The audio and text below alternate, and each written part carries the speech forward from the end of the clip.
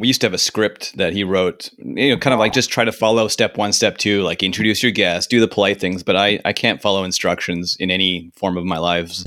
Not at all. Podcast lives, work lives, recipes I might have trouble with. But, so sometimes JD will remind me, he's like, Matt, please introduce your co-host, please introduce your guest. And then because JD likes to edit, he likes to. He's the hardworking editor. So he looks for these things like he likes to, forced to, voluntold. Wow. And, speaking of recipes and instructions, right? For the longest time when I used to follow recipes, a classic problem that I used to encounter was kind of like language barrier, right? Not knowing what this means. When it said serving 1 or serving 2, I used to think this means this quantity that they're suggesting will serve 2 people. They're serving 2 people. You see, I used to completely misinterpret it. And then I used to end up making the smallest quantity in the world without knowing the serving in this context means the serving size. Like there was no concept of a serving, like first serving, second serving in like India where I grew up, right? So like I just did not know that there's such Americans as a serving. Yeah, Americans like to go for seconds and thirds. Exactly. So do we, but we didn't call it. I resemble that. Welcome to the Mac DevOps YVR podcast. This podcast is about the Mac DevOps YVR conference in beautiful Vancouver, British Columbia. We interview guests and discuss topics around managing Macs using open source software projects inspired by DevOps. Our goal is to encourage developers and IT to work together to solve problems for our community. For more information, see our website, mdoyvr.com. This is the Mac DevOps podcast. Welcome to the Mac DevOps podcast. Today on our podcast, we are joined by JD, my lovely and beautiful co-host. How you doing, JD? I'm doing wonderfully, Matt. How are you? I'm doing good. It's a beautiful sunny day here, and I went for a bike ride, so I win. Yeah, nice. Excellent. I haven't been for a bike ride in forever, so it's sunny and sort of warm, sort of. Today on the podcast, we're joined by the amazingly smart, amazingly adaptable, culture traveler, world traveler, amazing person, Prima Vrani. How are you doing, Prima? I'm very well, thanks. Thank you so much for the introduction. I haven't felt this good about myself in a long time. Well, that's one of the side benefits of the Mac DevOps community. We like to encourage everybody who's doing cool things. And every time I look on Twitter, you're doing something cool. I mean, that's how we found you for Mac DevOps to give your talk. You were like, I wrote something cool and awesome. I want to share it with the world. And maybe you wrote it better than that. But I said she needs to come to Vancouver. And so. Yeah, that was, you know what? That was the last conference I went to in person. Like, I have not been to a conference in person after that. So and it was such a great experience. It makes me want to go to conferences in person. That was definitely nice. I definitely miss pre-2019 times when traveling was easier. You could go to conferences in person and meet so many cool people. It was so much fun. Had you been to Vancouver before? Or I had. I'd been there once before. My partner and I did a road trip from Seattle to Vancouver, like in late 2018. In fall 2018 to be precise. And that was a lot of fun. Nice. Yeah. Did you see any mountains or wildlife? Yeah. So we went to Whistler. We drove up, and that was cool. We saw the Olympics Village, and we saw that cool waterfall, the 2 cool waterfalls that come on your way, like when you're driving to Whistler. And we thought that was really cool, but God, it was cold. in the fall, yeah. Yeah. Yep. I need to visit Vancouver in summer. Mac DevOps was in summer. That was cool. But I didn't drive June. up and down as much then. No, it's definitely getting hotter and hotter in the summers here. And but anyway, yes, virtual conferences, remote conferences. How fun are they? Yay! Indeed. We get to stay home. I mean, yeah, I guess one benefit is you can, you know, like do so many of them in such a short amount of time. But is it really a benefit? Is it? It's tough. It's tough. In the last couple of years, we've tried to keep the conference going and try to make it sort of like a live event instead of, I see a lot of other conferences which are recorded videos, which are cool. When someone takes the time to say, I figured something out and record a video, I mean, my hat off to those people, because that's a lot of work. Right. And, writing a talk or making a video is tough. And it's always good to share. But we try to do it live, so that adds an extra element of fear. I mean, excitement. Yes. Fear, uncertainty, and doubt. Never a dull day. No, I was just saying, I recorded for a couple of events. I pre-recorded myself, and that was lonely. I actually ended up inviting a bunch of my colleagues during the recording session so that it didn't feel like I was talking to myself. Oh, nice. Yeah. I mean, did you write a script, or were you reading along with slides, or how did you do it? I just pretended like I was in a live conference like I usually am. Because I don't know any other way. I've never been the read off a script type.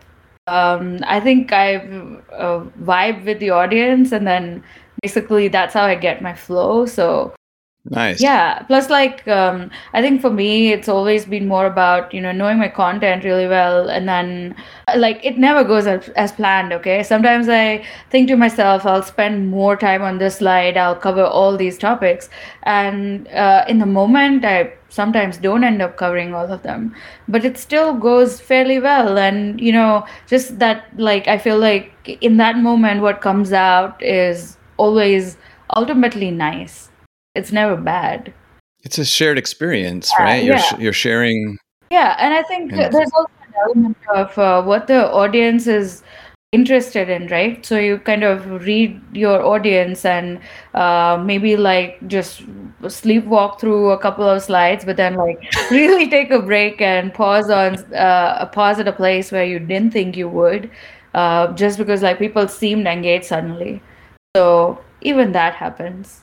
Well, I hope we can do it in person again one day, and I hope you get to go to other conferences too soon. Likewise. Matt definitely adheres to your not following the script. So. Yeah. Standing up on stage, I felt like I was a bad stand-up comedian. A lot of bad jokes, but I had to record one talk. Yeah. I had to record one talk for an Australian conference, and I had a rough keynote slide, but I think I recorded it 10 times. And even the last time felt like it was off the cuff, but it was still, I still tried it 10 times. I'm like, how do I sound sort of natural? Just stumbling over words, if you're by yourself. Wow. And for the people that were pre-recording their talks, which they tried to get people to pre-record, because time zones too, right? Time zones are another thing. You might be online and at home, but you might be asleep. But some people pre-recorded, and then they would just sit in the chat and then heckle themselves in the chat, which is kind of fun. You're like, oh, I can't believe that guy said that. He's so weird. And that is the fun, and that is fun. And also, I think last year we had some people record their talks because, if they wanted more time to practice, or, English is not your first language, you want to try practicing your talk a few times. Even me, I should practice more, right, JD? Practice first and foremost is always helpful, but yeah, more is even better. Because this is well rehearsed. Today on the podcast, we wanted to invite Prima because she posted this really cool link to an article on automation and avoiding burnout and security and tech, and it was just all the hashtags that I follow. So welcome, Prima. Thank you for paying attention to my posts, I guess, and also for reading through them. That's pretty cool. Thanks so much for reaching out. I really enjoy talking about that stuff. Last year has been, amazingly productive. And it's been very rewarding in a way that, it's one thing to be able to boot yourself out of work, and it's another thing to be able to boot your entire team out of their old jobs. So last year felt a little bit like that, that suddenly my team doesn't have to have so much cognitive load trying to do repetitive things anymore. And that was cool.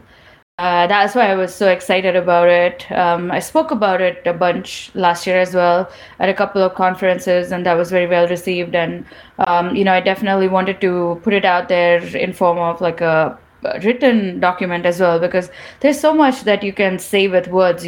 Sometimes it's more helpful for people to be able to see the infrastructure diagrams, or to be able to see an example of what it looks like in person. What do these playbooks that I talk about look like? Sometimes it's more useful to be able to share a link to an article, and not, that's like 7 minutes long versus sitting through a talk that's 30 minutes long, right? So yeah, decided to just publish it, and I guess it worked. You're brave, and thank you for sharing. Of course, thank you so much. What part about it do you think is brave? Taking a stand and, putting words on paper is an act of bravery. And I find that, I may have some kids in my house, and I may be a procrastinator myself. So when you have a deadline, when you want to express something, maybe it's easier when you want to. But certainly there's a bit of stress sometimes when you want to find in French, they say le mot juste, or the right word, or you want to say it the right way. So what is your process how was your process for writing this? Did you brainstorm it? Did you have it perfectly formed in your head? No. So my process of writing it was basically sit down to write till I get in the flow state. So I think for me, that's been definitely a key in both actual coding and the act of writing, or any creative pursuit really. And I do consider coding and writing both a creative pursuit, no matter how technical. Because it's the act of creating something, right? And the fact that you're sitting down, the first maybe 10 minutes or 15 minutes, you'll be probably like, oh well, how do I even English? But after the first, I definitely think about my sentences a lot, because English, again, is not my first language either. So sometimes I feel like my sentence structures tend to get more complex. And that happens kind of in the early stage of the writing process. So I write the draft, I try to write it as quickly as possible, meaning get all the words out there first. But then sometimes I also go back and forth in the sense that I'll write a little bit, then I'll actually, before continuing forward, I'll read through what I've written so far. I'll even do the edits along the way sometimes. And because it's so much easier. I feel like clarity of thought also comes with like visual clarity occasionally. If my words are just like, I'm just like vomiting the words on the paper, then that becomes a lot, like it's very cluttery. It just doesn't give me as much clarity. So then if I format it neatly, and there's the whole, title, subtitle, body, italics, bold, everything, neatly highlighted, then it gives me a better flow kind of progressing forward as well. I think the part that I find the most challenging is usually the opening remarks, which I think is so important. I like go over it, that's probably the section that I go over and I redo the most in my entire paper. Because I feel like if you don't have the audience in the first, 30 seconds, then you've lost them. They're not going to continue to read through it. So I try to make it, like that billboard on the highway that you're like going through, because, it is like that in this information age, going through websites, going through content is like you sprint past it until something really captivates you. So if it hasn't captivated you in the first few seconds, then you've zoomed past it already. You're on to the next thing already. So you write basically like an action movie. You got to get them in the first scene. Yeah, actually, I do try. I try. I won't say I write like that, but I would say I try to write like that, because I do know how important that is in this like attention economy world where everyone's fighting for your attention, right? I like it. You wrote really well, and you, like you said, you made some diagrams to try and show like the concepts you're talking about. I mean, how did you? What kind of diagramming tool were you using, or how did you? were you using that to flesh out your ideas, or did you have those before? Or? Yeah, so one of the diagrams that I've shared, I think I've shared a couple. One of the diagrams I've shared was the actual infrastructure, what it looks like in AWS. That part was created by the people who created Sockless, the open source tool I used. That was created by the good folks at Twilio, particularly Ubani. Shout out to Ubani. He created the tool, and I think he did a very good job at not only him, but everybody who is maintaining Saxon and Ubani primarily. Everybody who's maintaining Sockless have done a fantastic job at documentation, and this diagram was a part of that documentation. So that is something that I took that they've created. But the other diagram was a screenshot. AWS created it for me because yeah, it was a step function diagram of a step function runbook, right? So all the steps were basically written in Python, and then the sequence was written in JSON, but AWS does a really fantastic job at actually diagramming the sequence in form of like blocks. And I just took a screenshot of one of those blocks. So yeah, that's how the diagrams were created. I have created internal diagrams for, to be able to show it to people how, different components of our architecture connect with this tool. What's the, what data comes in, what data goes out, and where does it go, and what flow does it follow. But that's, of course, proprietary insider internal information. So that's not something that I could share publicly. But you took the time to generalize and to talk about the work of a team of people and to share that with other people and to explain that. 100%. And of course, how can I forget the editors? I had so many people help me edit this as well. I went through at least, it went through at least 5 different people before it was published already, and they provided some amazing feedback, that all of my teammates basically, and my different managers, and the CISO Colleen, she also took her time to read through it, and she did that out of her busy schedule, which is, I think that's very supportive. So all of that helped a lot. And Colleen actually also suggested a book to me earlier last year, which really helps. It helped determine my kind of writing philosophy and my speaking philosophy as well. So the book was called Made to Stick. It was about what ideas stick, what type of messages stick, and what type of messages don't. And what, like the ones that stick, why do they, what makes them stick, right? So the whole, billboard analogy that I just gave you, that was probably inspired from that book as well. I don't remember specifically what was inspired from there versus what was inspired from other places, but yeah, that book really played a key role in helping me rethink how am I putting my messages out there, and what may make them effective versus what might be easily overlooked. Nice. Do you recommend book reading to other people? 100%. Of course I do. And I'm sure you do as well. What have you been reading of late? Oh, man. Not much. My wife is such a good book reader, and she reads so much. And she was, I will say this in a funny way, she was tripping out about this book about mushrooms, about how amazing fungus is. Like, she loves to garden and to grow things. And but yeah, mushrooms, I can't stand to eat them, but I appreciate that fungus is a very complex, non-animal, non-plant hybrid species, almost like a robot. Matt, you're just not a fun guy. Ouch. I walked into that one.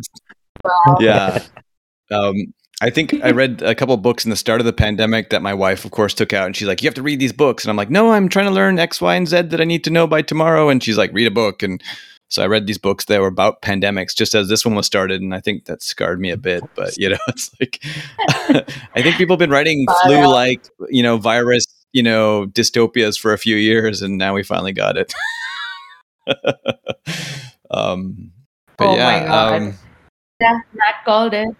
Yeah, they called it. I read those books and we started it. But what brought us to this moment where Prima is being interviewed on the Mac DevOps podcast. Tell us your tech origin story, or what part you want to share. What brought you to the point where you're publishing blog posts? I'll start with the short version first. Then if you're interested, I can go into the long version. I studied in Australia, did my bachelor's degree there. I studied cyber forensics and information security management. That was my major. And then got into the workforce in Australia. Used to work in Perth. For about 3 years, I worked there and then moved to the Bay Area in 2015. And then I've been here ever since. So been working at different tech companies, media, finance, you name it. Oh. Yeah. That's the short of it. What kind of things do you like doing at work? Like what things, if I was being paid to podcast, I'd be the happiest boy in the whole world. But, what are you doing for work? What kind of things are, do you like working with JSON, or you like working with SaaS tools, or what part of your work is like, that is, where are you at and where do you want to be? Yeah, for sure. I definitely love working with all things technical. So, sometimes I feel like, wow, I feel like the Marie Kondo of code. I'm like, I love mess, I love complex, weird errors. I don't know. It sounds so weird, right? I love the coding mess. I love simplifying it. I love simplifying things. I love debugging. It feels like solving a puzzle. I love just making things out of code and making things magically work. And of course, I love helping people with their codes as well if they need help. So far, I've primarily worked with Python and a lot of AWS infrastructure stuff. So worked with Terraform, of course. You can't escape Terraform if you do AWS anything, and infrastructure as code anything. So yeah, lots of Terraform, lots of serverless infrastructure for managing Lambdas particularly, because Terraform, doesn't do it very well. So plus Sockless, the tool that I used for automation that I talked about in my blog post, that's based on the serverless framework. So it was, last year was very serverless heavy, and a lot of the systems that I was connecting my system with were written in Go. So a lot of Go last year as well. So it was, a good mix of Go and Python and Terraform.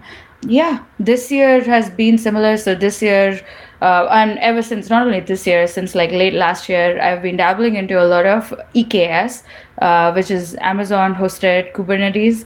I set up a service on EKS, service called FleetDM.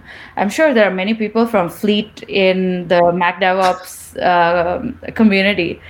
Yeah, wow. Yeah. So my next blog post is actually going to be about hosting FleetDM on Kubernetes. And what? Yeah. I had no idea you were working on that. We just interviewed Mike from FleetDM. Sorry, Mike. Mike. Mike McNeil. Yeah, we had a great convo with Mike. He's smart and so handsome. Yeah, he's really helpful. And trapped in a phone booth. He was trapped in a phone booth when we interviewed him. But it's very I cannot recommend the Fleet crew enough. I think with Sockless and Fleet, I've definitely found my two most favorite open source communities. So active, so happy to help all the time, and such nice people, like genuinely nice people who just want to do good in the world. Be it Mike, be it Zach, just amazing communities, both of these. I feel so lucky that they are the two big projects that I've been involved in the last year and a half or so.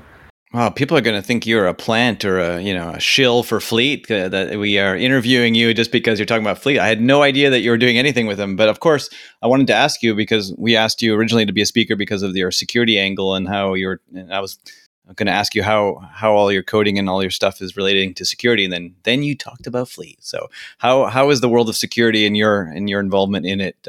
What brought you to OS Query and Fleet? File integrity monitoring, my friend. file integrity monitoring brought me to OS Query and Fleet.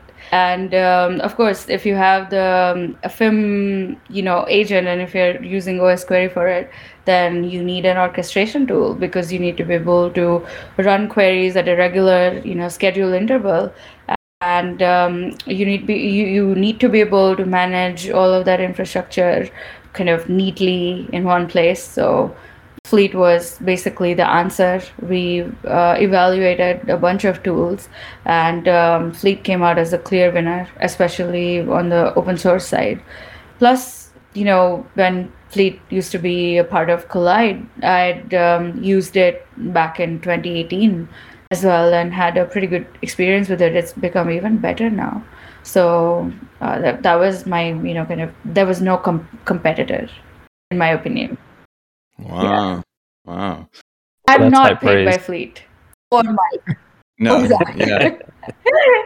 It's totally random chance that I live near Zach, and I need to go walk around the park. We have a park in between us, so I need to see him and pay him his money, or he needs to pay me for this.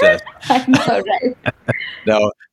And what led you to EKS and Kubernetes? Fleet and OS Query was so easy to set up. You thought, I need a challenge. I'm going to make this like 100% that. So I think it was a combination of both. I mean, everybody sets it up on EC2, like big deal.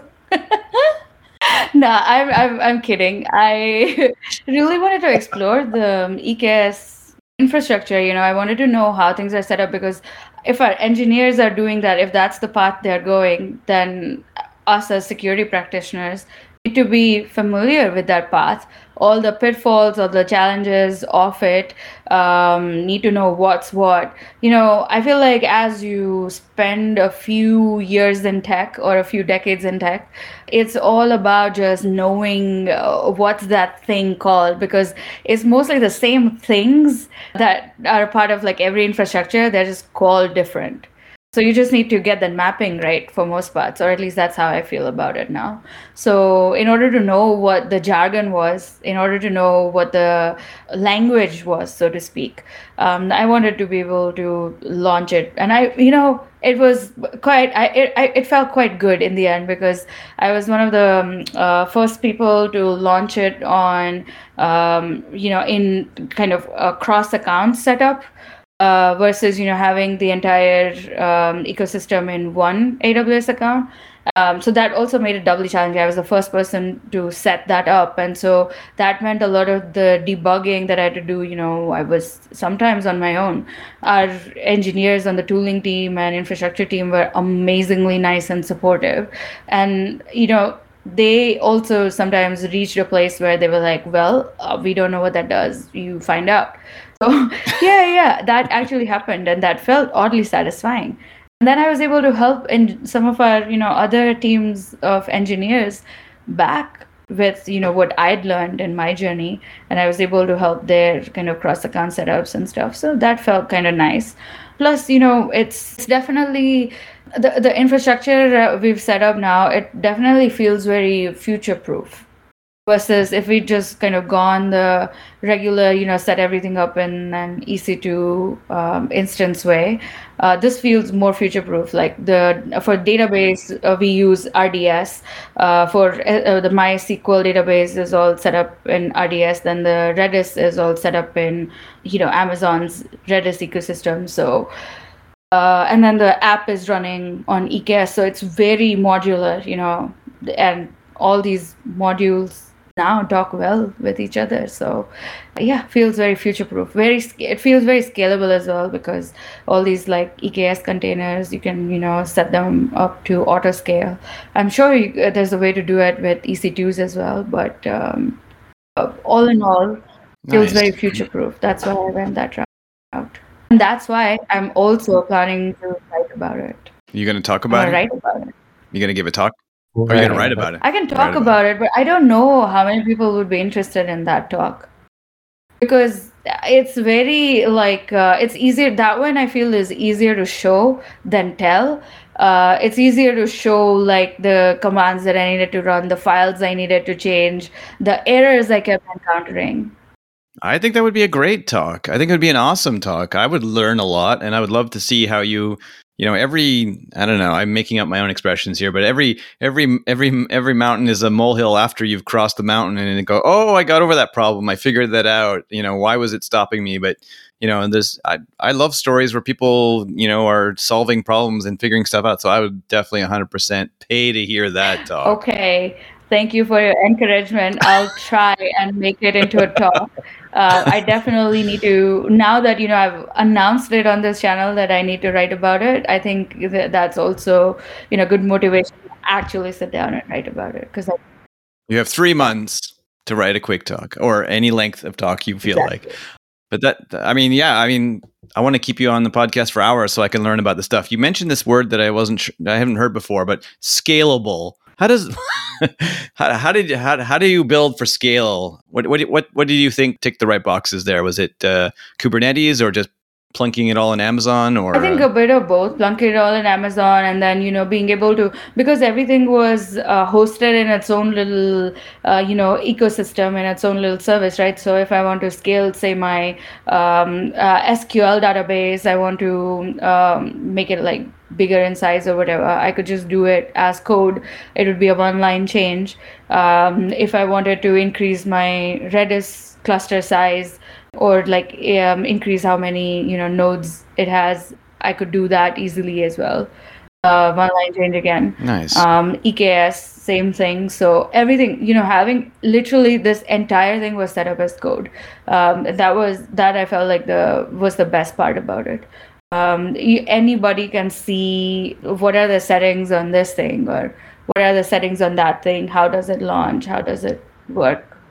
Upgrading is so easy. For upgrades on Kubernetes, at the moment, all I have to do is upgrade my Fleet version in this Docker file, get a new image created, and then basically redeploy with that, redeploy on Kubernetes, and it'll pull the right, latest version of the image. And it's as simple as that.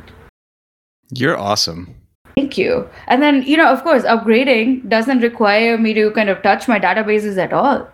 So it just lives in its own little, world, completely unaffected. So the databases are so those are your single points of failure, then, your database. You can say so. Yeah. But I mean, what is the value of the data in OS Query? I mean, seriously. I mean, right? We capture a lot of data, we log it, we put it somewhere. What are we using, or how do we use that data? How do we make best use of it? Is it diagnostic? Is it future? Are we logging it and then analyzing it with either machine learning or some kind of rules like look for this error, or what are we doing with that? So different database? People use it for different things, right? If you're an SRE team, you might use it for availability and uptime and capacity monitoring. If you're a security team, which in our case we use it to set up alerts when we see weird things and suspicious things, right? So for us, that's the use case. Look for oddities, look for things that look unusual. In case of incident, I want to quickly be able to tell what processes were running on this particular host in the last 24 hours. Where do I see that? Well, I can see that fairly quickly in OS Query because we have this query running at a regular interval every 30 minutes that logs all the processes running on this particular host. So I can quickly see, what the 30-minute snapshots of that look like over the last 24 hours. That's powerful. That's amazing. Yeah. And also real-time queries, right? During an investigation, I need to be able to quickly check what PIDs are associated with what processes and so on. How do I do that? Well, I log into Fleet and I run a live query on that particular host, and I can quickly get the answer. Or I can also jump onto that particular host and run a live query using OS Query I. But why would I do that if I have the host enrolled in Fleet already? I think we should crowdfund and start a detective show with Prima as a detective and doing real live querying and Yeah, that security analysis. detective-like feeling was definitely what I was going for when I thought of going into cyber forensics as a major. Definitely felt that Sherlock Holmes vibes, and it's amazing that I still do feel those Sherlock Holmes vibes during different incidents, especially when things are not as straightforward, and you need to do some digging around context and everything. What happened before this? What happened after this? What happened on other systems around this time? Pivoting and what information can yield. So like you have one alert set up that gives you 3 or 4 different points of interest, and then you take those, for example, suspicious looking IP, and then you pivot and look for that IP now instead of that specific user ID, for example. That IP yields like 5 other user IDs that are also suspicious. Or you take that like domain and then look for that domain and that email ID, and you suddenly find 10 different emails associated with that domain that's definitely suspicious. And now you've uncovered 5 or 10 suspicious user accounts from this one alert on this one user account. How cool is that? That is so cool. Right? You are the coolest, Prima. No, I would say that there are people that are way cooler out there, but I really like doing this work. I can say that. It's fun. It's fun. I, as an IT, consultant and sysadmin in a past life, occasionally you have to do some security work when occasionally like you may have been hacked or something. So I remember one time there was an incident where some it was like an IRC hack, and somebody had like guessed the credentials of some user and then logged in with SSH from a country into the server. And I was like, this looks weird. And then somehow discovered that the find command, one of my favorite Unix commands, has a find by ID. And so then I just did a find on what does this person like own on the system? And I'm like, ooh, just unraveled like all this hidden stuff that I wouldn't have never found. But because I did a little search for what does this person own? I'm like, this person wouldn't own these files in hidden folders and all this stuff. And so, yeah, sometimes security work is scary, frightening, and awesomely exciting. Yeah, 100%. And sometimes you end up, finding nothing. As sad and disappointing as it feels, that also happens. So what do, right? You then like have a theory and a hunch that you go with and try and find something, anything. You just educate yourself and learn how to look better. You know what I mean? Like learn how to look for things in places and ways that didn't previously know of or thought of. So I really appreciate, I think malware analysis is something that has always kind of fascinated me. I think those people are the coolest, if you ask me. People who like analyze malware and are able to reverse engineer them, find IOCs on them, and so on.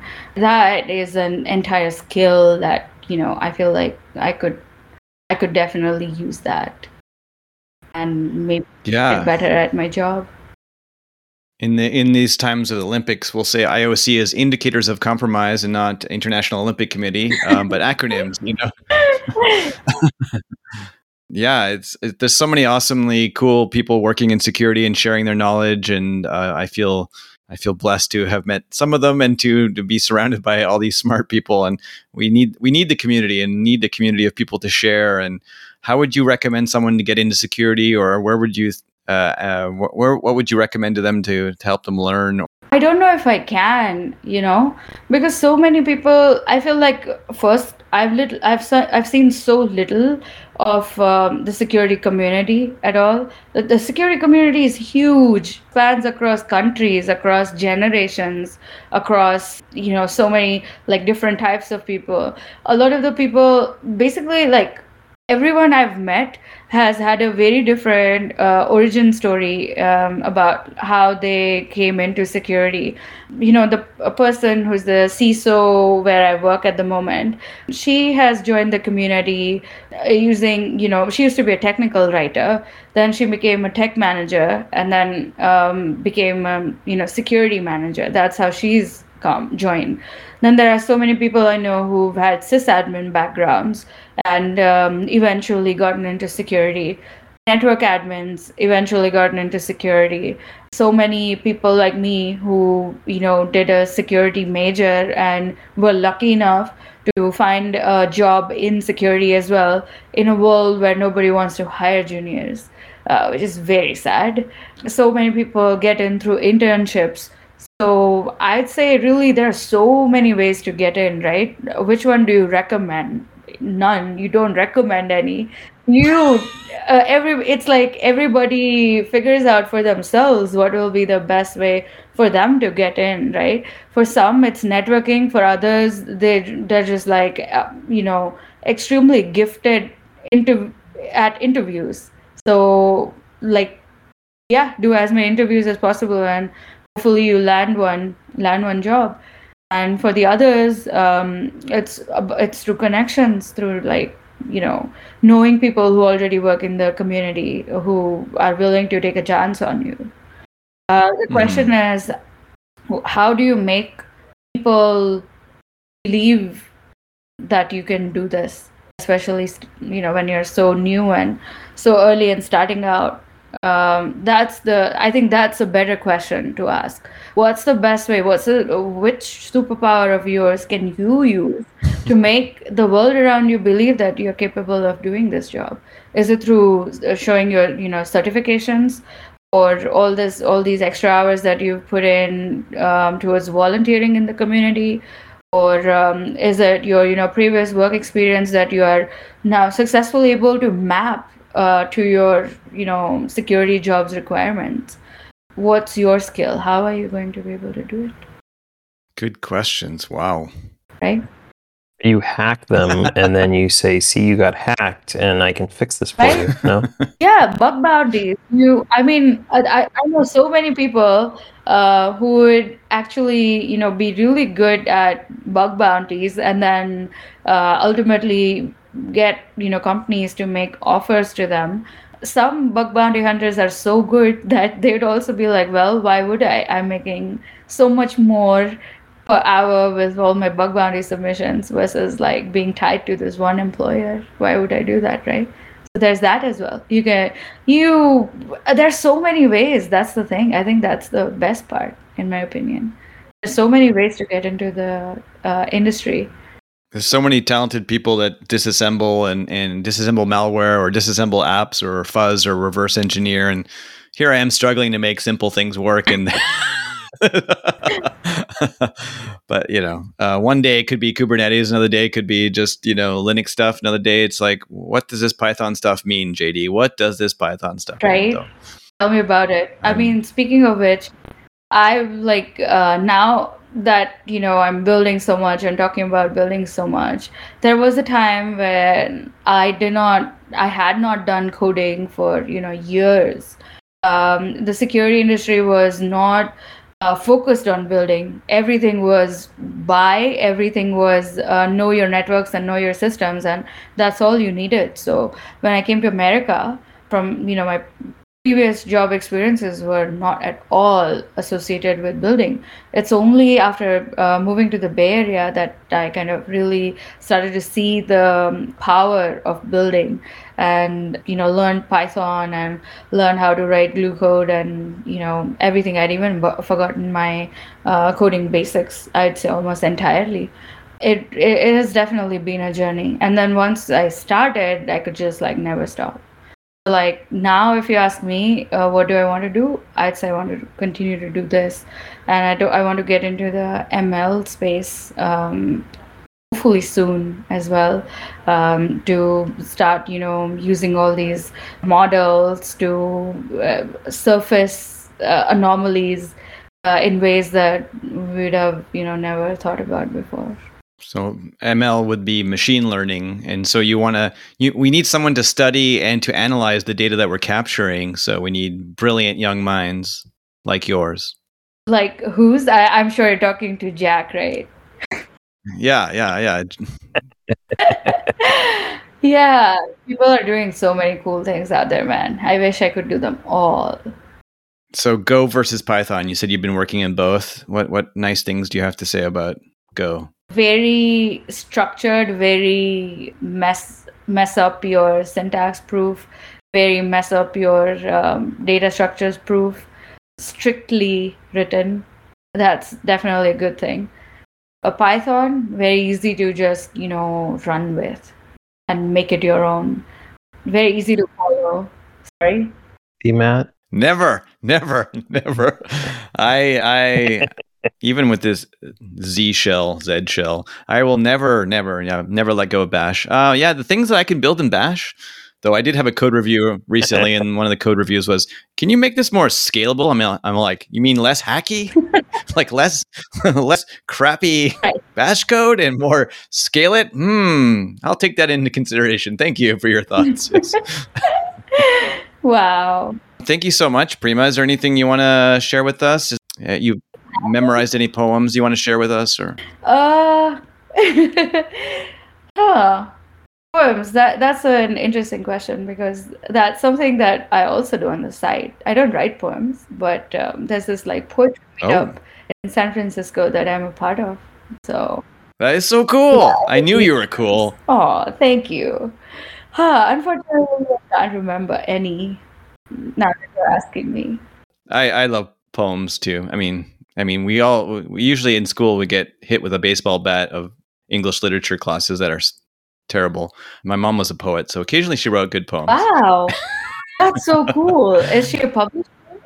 Hi, Mom. Yeah, hi, Mom. She listens to this podcast. I love you, Mom. You're awesome. I didn't mean occasionally you write good poems. I meant you always write good poems. I just prefer the non-autobiographical poems, Mom. Wow. I'm a terrible procrastinator. I don't know if it's fear of perfection or just fear of just doing anything crappy. But my mom, one nice thing my mom ever said was, she's like, "Don't edit while you write, just write." And that's good if you're a procrastinator. Just get some words down, brainstorm. And I use that for, technical writing. And I haven't written any poems, but some decent blogs maybe. Poems bring you friends and a lot more if you're in the right community. You write better poems. The person I am, with now, married to, is somebody I met at that poetry meetup. Wow, that's awesome. Hot tip. Not friends, but also life partners. Nice. That is so beautiful. Never lose faith in poems. Oh, that's a beautiful story. I love that. Well, you are awesome, Prima. Thank you so much for joining us on the MacDevOps podcast. And I hope we can see you again in the future at MacDevOps or wherever you speak or wherever you write. We recommend people to be there because you are awesome. Thank you so much. Thank you. And thank you for inviting. Thank you so much for putting together this wonderful community and this amazing platform. I get so many ideas watching, your talks and attending the MacDevOps Con in general. Thank you so much again for all the work that you put into it behind the scenes. It's amazing. It takes so many hours and so much commitment. All the hard work is thanks to JD. All the crazy ideas are thanks to me. Where can we find you on the internet? Yeah, you can find me on the internet, on Twitter. I go by the handle SecNerdette, like security nerdette, like female nerd. I know, slightly complex handle, but I like it, so I'm just gonna keep it and roll with it. That's my Twitter handle, and then on LinkedIn you can find me by my first name and my last name. My first name is Prima, last name is Virani. Those are the two places you can definitely find me at. We expect the job offers to start rolling in any time now. Thank you so much. I really love talking to y'all, and I love being a part of this community. The Mac DevOps YVR conference and podcast is looking for sponsors. Support and encourage developers and IT to work together to solve problems for our community by sponsoring Mac DevOps. If you're interested in sponsoring the Mac DevOps YVR conference and podcast, send an email to hello@mdoyvr.com. Thank you to our awesome Mac DevOps sponsors. Thank you to SimpleMDM, our gold sponsor for Mac DevOps 2022. Thank you so much to everybody at SimpleMDM for your support. We really appreciate it. Please find SimpleMDM at simplemdm.com.